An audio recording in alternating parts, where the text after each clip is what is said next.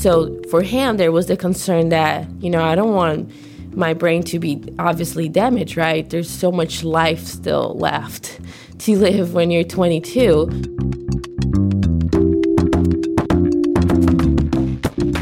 This is Point of Discovery. I'm Mark Earhart. Today, I'm talking with Livia Eberlin, a chemist at the University of Texas at Austin, who has developed a stunning medical device. But we'll get to that in a moment. First, let's continue to listen to her story about her good friend who, 5 years ago, in his early 20s, was diagnosed with brain cancer.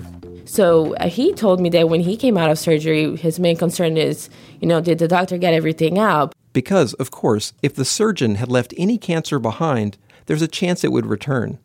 But her friend's other big worry was keeping as much healthy tissue as possible. This is the brain we're talking about. Eberlin realized that surgeons walk a tightrope every time they try to remove a tumor.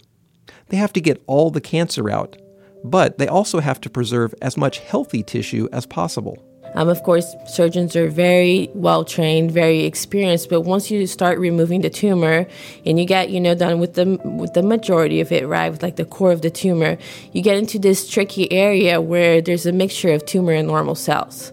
And that's where the hard decisions come in. And where do you stop cutting?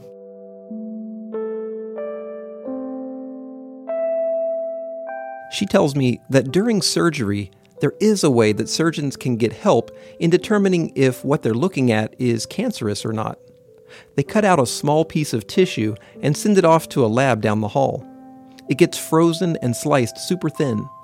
Then a pathologist looks at it under a microscope. But that process is slow. It takes about 30 minutes, maybe an hour, depending on the volume of surgeries that current day. And the process of freezing the cells changes their shape. So for some cancers, it can still be really tricky for a pathologist to make a call. For some cancers, the results can be wrong in as many as 10 to 20% of cases. Meanwhile, the patient is still lying there, opened up on the operating table. Waiting for the results increases the risk of infection and danger of too much anesthesia. Eberlin decided there must be a better way, and she was going to build it.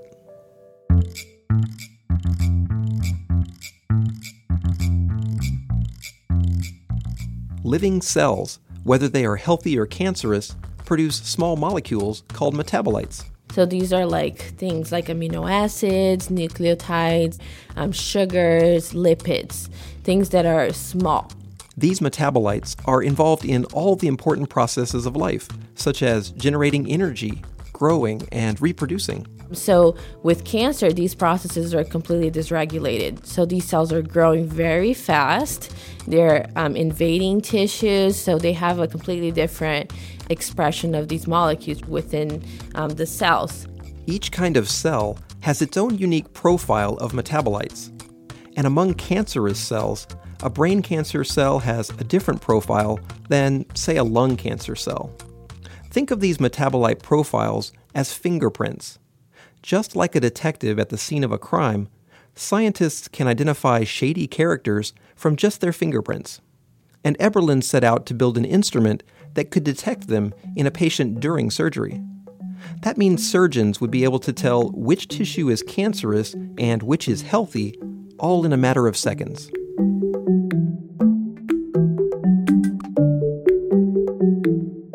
Eberlin assembled a team of scientists and engineers from UT Austin that included Jialing Zhang in the College of Natural Sciences and Thomas Milner in the Cockrell School of Engineering to develop the three main subsystems. The first one is the actual handheld pen that's 3D printed, actually very simple plastic materials, things that you can use and dispose. A surgeon touches the pen directly to tissue in the patient. Tubes deliver a drop of water to the tip of the pen, and metabolites migrate from the tissue into the water. Then the water is drawn into an instrument that reads the molecular fingerprints, identifying thousands of types of molecules. And then we have the mass spectrometer that does most of the chemistry, right? It analyzes the molecules, it tells about the patterns. So, we had a team working on the engineering part, a team working on the mass spectrometry, the chemistry part, and then there's all the computational software and statistical work. That third part, the software, is pretty cool. It uses methods from artificial intelligence research called machine learning. She says most of us have participated in machine learning without even knowing it. Facebook uses machine learning to recognize your face. So if you are wasting a lot of your time and posting a lot of pictures on Facebook, you're training the computer to know this picture is me. As you upload more and more pictures, Facebook gets smarter, right? So it's recognizing the pattern of your face. So it's pattern recognition. You've told them so many times, look, this is me, this is me, this is me. When you get a picture that it's never seen, it's going to say, you've trained me enough, so now I know that is you. That's the exact same technology that we use. To train their cancer-detecting software, Eberlin and researchers in her lab analyzed the molecular fingerprints of 253 tissue samples collected from normal and cancerous tissues of the breast, lung, thyroid, and ovary. The samples came from Baylor College of Medicine, UT's MD Anderson Cancer Center, and UT Austin's Dell Medical School. Now, when we bring a new sample that it's never seen, it's been trained enough to know that that profile is of cancer or that profile is normal. It sounds like something you'd see on Star Trek and think, that's so cool. Maybe my grandchildren will live long enough to see something like that.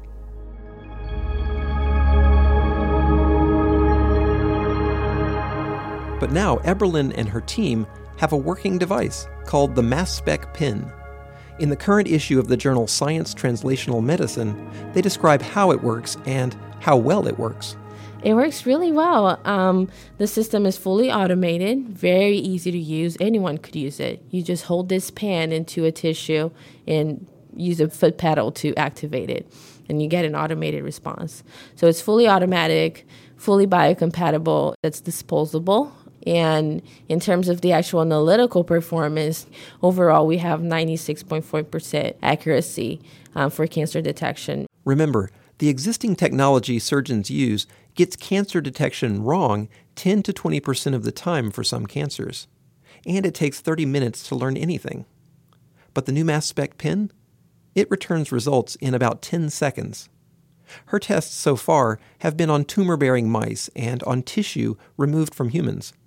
But Eberlin and her team plan to test it directly inside humans during surgery as soon as next year.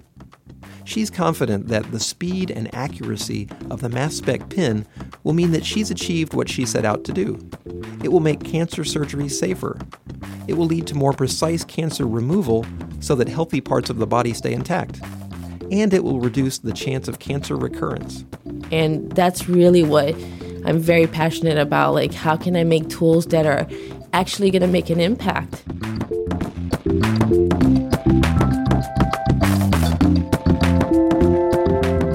Point of Discovery is a production of the University of Texas at Austin's College of Natural Sciences. We're on the web at pointofdiscovery.org. Christine Sinatra is our senior editor. I'm your host and producer, Mark Earhart.